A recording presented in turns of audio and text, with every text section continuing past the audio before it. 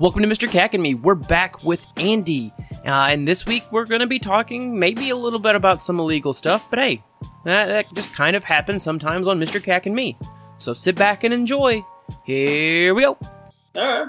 just does things, man. Yeah, it sounds like a totally Andy move. That's fine. It just does things. I mean, if that's the life you are in possession of, and or at least working towards, Andy, I support you, but do know that eventually someone may enter your life and be like, I think that guy might have been in the mob at some point. That guy right there, he's in the mob. Yep. He's connected, or he's killed someone that was connected and has buried them where they will never be found. He made euros out of that bastard, and he got addicted to making euros. He makes a real good euro, and here we are. 10 years later, he's still slinging euros. I mean, that's an interesting food choice. I'm not going to lie. Yeah, I love a euro. I don't like the dill sauce, though. We're getting off in the weeds. We are. But, sometimes that happens, right? Yeah. Try to think of, let's see. Typically, I try to figure out if there's anything that, weirds you out, or if you have any anxieties or anything like that. Do you have road rage? You seem super chill. I'm pretty chill. I came up with the what kind of ghost would you be? Oh, yes. Trevor did ask me that. My favorite go-tos. But, it's one that I don't have an answer to, so I don't know what kind of ghost I'd be. I think it would depend on what kind of mood I was in, the day that I died. It's fair. I don't know, but I'd probably be a pretty chill ghost that just, I don't know, went around and scared dogs or something like that. Whoo! But then pet him, make him be nice. It's nice. It's fair. We could be the Beetlejuice ghost and just kind of you're dead and now you're just living your life again until a family moves into your house. That's always weird. It's just like Alec Baldwin and I forget her name. They died, and then their ghostly afterlife is they just go back to their house. Who is that? Oh gosh, that's going to drive me crazy. She was in There's No Crying in Baseball. What's that movie? Yes. Oh gosh. Davis? League of Her Own. Oh my gosh. What is her name? Is it Gina Davis? Gina Davis, something like that.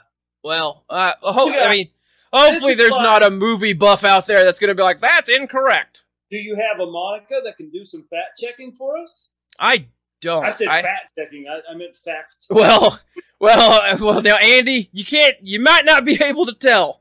Yes. I got plenty of fat checked below the camera. It's there. It's accounted for. We're good. Do you like sports? What kind of sport are you talking? I don't know, any sports. I was never a really big fan of sports until I moved down here to Arkansas, and I was pretty much immediately told, oh, by the way, you're going to be an Arkansas Razorbacks fan now. Kind of like a cult, yeah. We'll see. Because I went to school at Missouri State, and, they had a football team allegedly, but I didn't know about it whenever I was there. So, it's fair. I came from a place where sports was not the thing, and came down here, and sports is obviously the thing. And so I'm kind of by proxy. I'll do the woo pig every now and again, but I'm not going to raise my hands all the way up. Sometimes I do though. Ooh.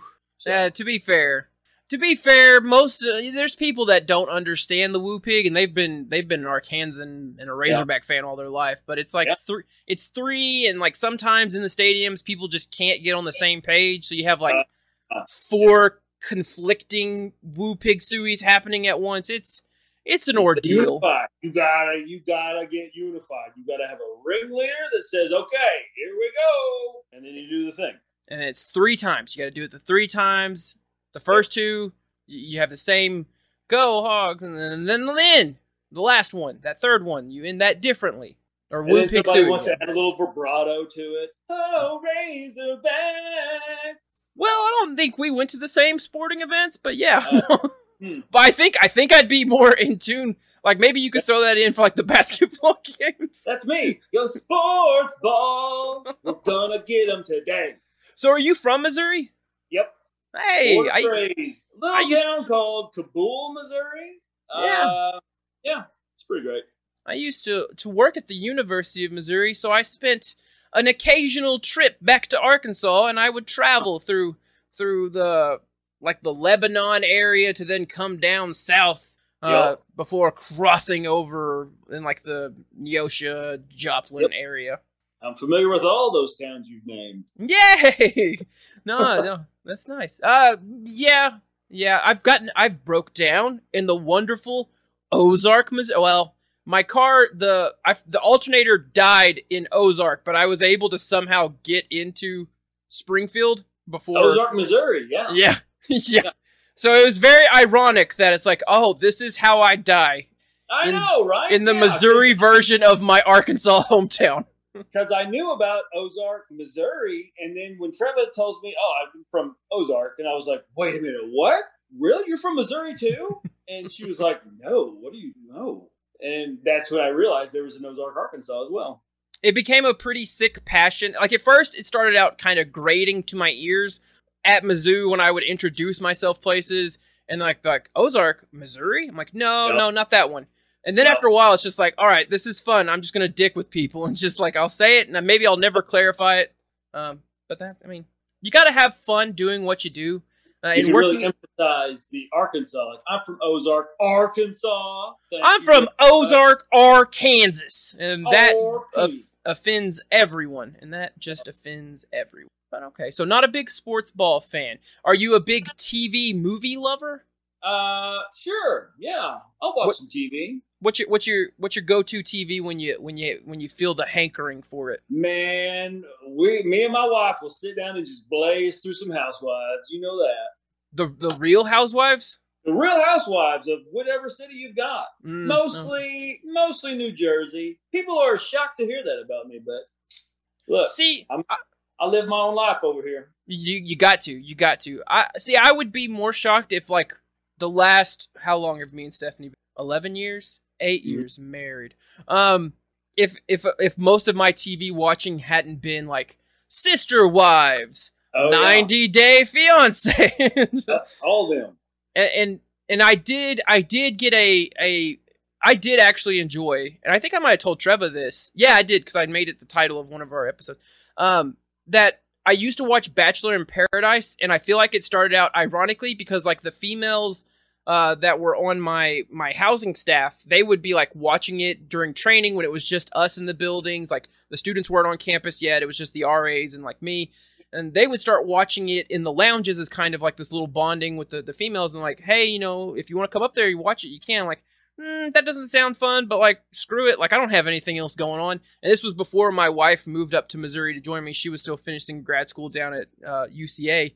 I was like, screw it. Like, I don't got anything else to do. Let's watch this. Watching TV is like the most adventurous thing I feel like doing. So I'll go up to the third floor and watch. And they had that on, and I'm like, okay, you'll have to catch me up right quick, because I understand Bachelor, I understand Bachelorette. Why are contestants of both now on this island and trying to find love with one another? And they explain the whole incestuous part of this program to me. Because Stacy and Jordan went out on a date, but Jordan likes Candace more than he likes Stacy. But Rob's over here, and he's like, I like both of them, so I'll take whatever you guys don't want. And then they all get super drunk and make terrible decisions, and it's amazing to watch.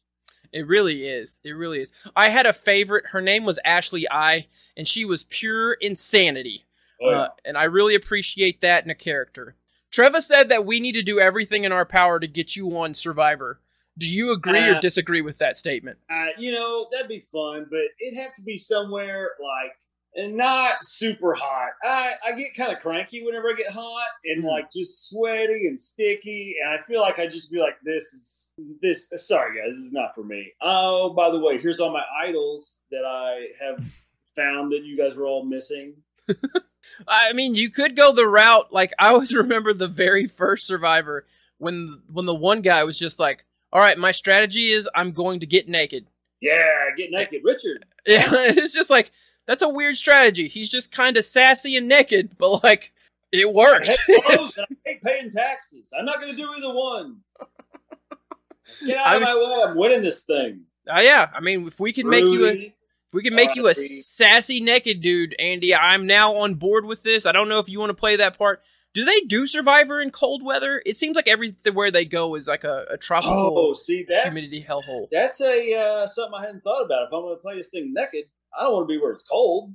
Yeah, I don't even know if fully closed you want to go to some of these isolated places that are cold. I feel like there's probably more chance of dying in that than there is some of these weird little jungle islands that they kind of secure and taper off and everything.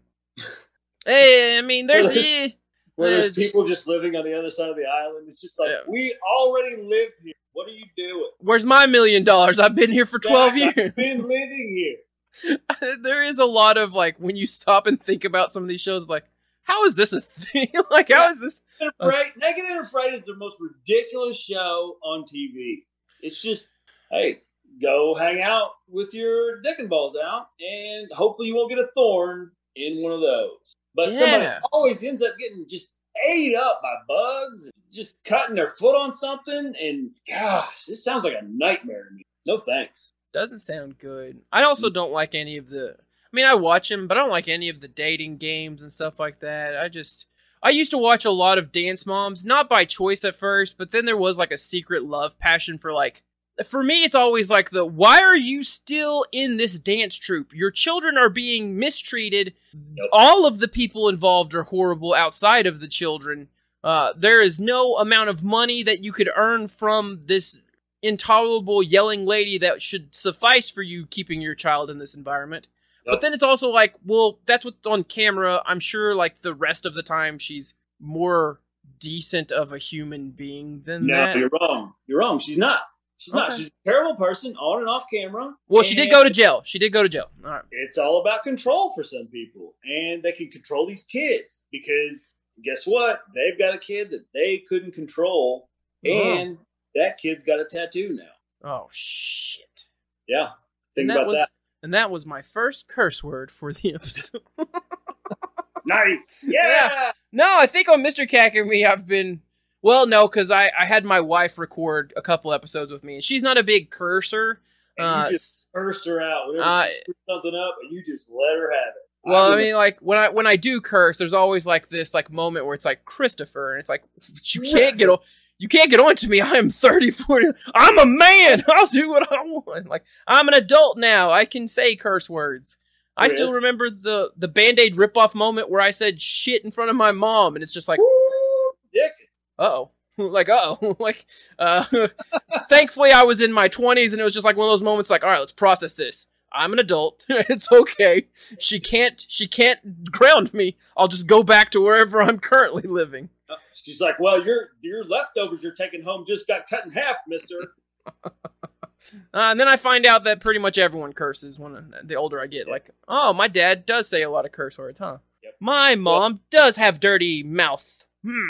My mom doesn't, but my dad will let one fly every now and then. My mom really doesn't. They were pretty buttoned down, pretty tight whenever I was growing up. Yeah, I didn't hear a lot of that. My dad's less buttoned down. Ooh. That'll open your eyes. Yeah. My dad was less buttoned down with some of his language choices, but he was a bit of a drinker and a bit of an angry young lad. And it just, yeah. But it happens. Yeah. Now I sit there and think about, like, all right, I can't say these words in front of my 4-year-old because she is repeating everything. And she idolizes me for no damn reason. Like, I was just like, it's like children are such a terrifying reminder of, like, how flawed as a human I realize I am. They're a terrifying little sponge. Like, oh no, I don't want you saying this the way I said it. Like they're like, I love you, Daddy, because you're my superhero. I'm like, no, I'm not. Listen, I'm the villain. Like, just go find something more wholesome. You just go into a dark room and you're like, my credit score is shit. What am I doing with my life? I need to be this little girl's hero right now. Sorry, Charlotte. Daddy's blood pressure's too high to be your hero right now. Daddy needs medicine. I can't be your hero. I've had too much sodium today. Not now. You don't understand, Charlotte. When Daddy was 18, he peed outside of the country club or something random. Just something that like sits in my mind every now and then that pops up. It's like, hey, you remember that one time you were just the most awful sack of shit in your life? And it's like, yeah, I do. That's a terrifying reminder of all the interesting choices I've made throughout my life. Yep. And it never is just like a solid thing. It's just like, all right, sit down, watching The Office with Stephanie, about to go to bed. all of a sudden in my mind, you remember that one time in 1995 when you made this decision and it's the thing that you regret the most from 1995? It's like, I do remember that. All right, I'm never sleeping again. Not until I can pop up whenever we were having a drunken conversation about being arrested. There were a couple people at the table talking, and I was like, "Oh yeah, I got arrested in Mexico one time," and they were like, "What?" So I had to tell a story about how I got arrested in Mexico because I made a bad decision, and I, had to deal with it. So, do you want to hear the story? I was about to say, I feel like this is the perfect time to then follow up with that, but it's also like a perfect time for if we wanted to do a cliffhanger. Oh.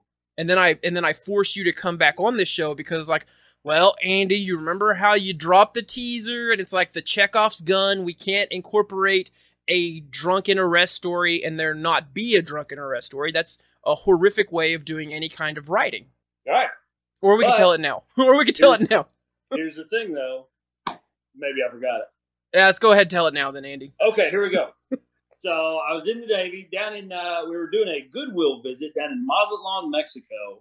And we basically, for going down there, unless you had what they call duty that day, like you had to watch on the boat, like you had to be somewhere on the boat, you were pretty much free to leave. So me and a couple buddies went out, and after like 10 o'clock, the bars all pretty well open down there.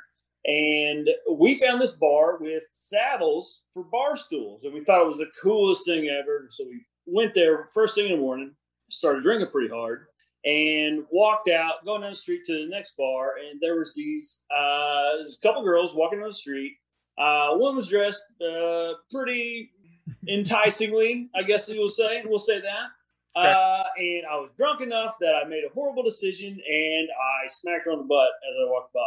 It's a terrible call. You don't want to ever do that. And I've had horrible nightmares about what a terrible person I was back then. So before you get calls about this, I realized I was an asshole that day and a bad person. So I just want to say that. Well, I think the good thing is I am very understanding that if you can admit when things were done poorly, I think you should be entitled to a bit of salvation in that moment. I would hope so, because I feel like I've climbed a lot of hills since then. And I'm a better person now. I'll tell you that. But 20-year-old Andy was kind of a dickhead. So there's that. So we kept on walking down the street, and she flags down this police truck. It was a 4-wheel-drive pickup truck, like a Dodge pickup truck. 4-wheel drive, lifted up a little bit. And she was like pointing at me like, hey, that guy just pretty much assaulted me. And so one of my buddies is like, Frisbee, you better probably get out of here. And I was like, yep, that's probably a good idea. So I ducked into this little cantina thing and like right into the bathroom and was like just kind of back in there hanging out, waiting for it to cool off a little bit. And I could see into the kitchen, and the cook is like, boop, pointing right at me. And I was like, oh, you son of a gun. So I go to walk out of the bathroom, and the policia grabs me and kind of takes me out in the street, and we kind of go out there, and I'm like a foot taller than everybody around me. And I was like, very nice about it, because I was like, okay, yeah, you got me. Let's go. So we're standing there at the back of the truck, and they're rattling off in Spanish, and I didn't know a bit of Spanish back then. And this very nice, very short girl comes out of the crowd, and she's like, excuse me, do you know what they're saying to you? And I was like, no, I got no idea. You want to let me in on the thing? And she was like, they're about to take you to jail. And I was like, oh, that sucks. But I was still pretty drunk, so I was like, all right, yeah, let's go. And they handed me my ID back. And was like, get up in the truck. So I hopped up in the truck, and my buddy Scott that was there with me, Scott Carey, he was a Hull Tech with me. He was like, well, you're not going alone. So he jumps up in the truck, and the two cops are like, sure, I guess. And they slam the tailgate. We're just sitting on the back of the truck, and they jump in, and we started driving to jail. And so we get to this, like a traffic jam where all the cars are stopped in front of us. And I can see over the back of the truck up like maybe 100 yards, and there's this yellow Volkswagen Beetle trying to turn around like on the drive or on the sidewalk, like trying to turn his car around. So these two cops get out of the truck and start walking up the sidewalk, and they get a ways up there. And I turned to Scott and I was like, "Hey, let's get the heck out of here." So we jumped out of the back of the truck and sprinted to the boat and got on the boat, and I didn't get off the boat again for the whole time we were there. So this is Mr. Kakami with Andy, fugitive from Mexico. This is how to not make bad decisions. I've made all the bad decisions, so come to me for your advice. You know, advice line. I'm not going to disagree. You did make a bad decision. Yep. Your friend, however, I think made more of a questionable decision, like a super great friend move, right? But like, I don't know if he fully understood what he was signing up for. He didn't know the arresting himself. Yep. Well, here you are, and yes, no, Andy, I think I would like to say that I hope all of us are better or at least more mature people since our 20s. You gotta learn something every day. Yeah, there you go. Yeah. I mean, 20-year-old me would not survive the life that 34-year-old me is currently living. Because 24-year-old me is not ready for anything that's going on at this day and age of Chris Cagle's now life. You're a hardened man. Oh. Well, I'm still very fallible, man. But I would like to say, that I've learned a bit over this last decade that hopefully has made me somewhat closer of a better person. Right? Yeah, right? Sure. Yeah. I never went to Mexico, though, so maybe that's my one saving grace. That's where a lot of good things happen, but a lot of bad decisions. That's fair. All right, well, Andy, I think this is our time on Mr. Cack and Me. I would love to have you back on, and I think I am definitely now very interested to see what would happen if I had you and Trevor at the same time. Oh, man. I've now become I'm like, listen, it was actually like super fun doing this episode with my wife, and now I want to see what it looks like from your wife. Sounds so sweet. I listened to that episode. It's the drugs. It's the drugs in her system. She's actually a horrible person. Definitely a spawn of some form of demon or something. Oh, good. A devil woman, then. That's good. The souls that have been sacrificed are what makes her sound so... No, she's one of those people that, like, gets that weird question of, like, why are you so happy? Which is legitimately the weirdest question you could ask someone that is happy. It's like, why are you so happy? Be shitty like me. What do you got to smile about over there, Smiling Joe? Why aren't you miserable like the rest of us? Mm-hmm. No, she just tries to find like all the good wholesome things in life. But then she married me, and I'm a constant reminder of like I'm worthless.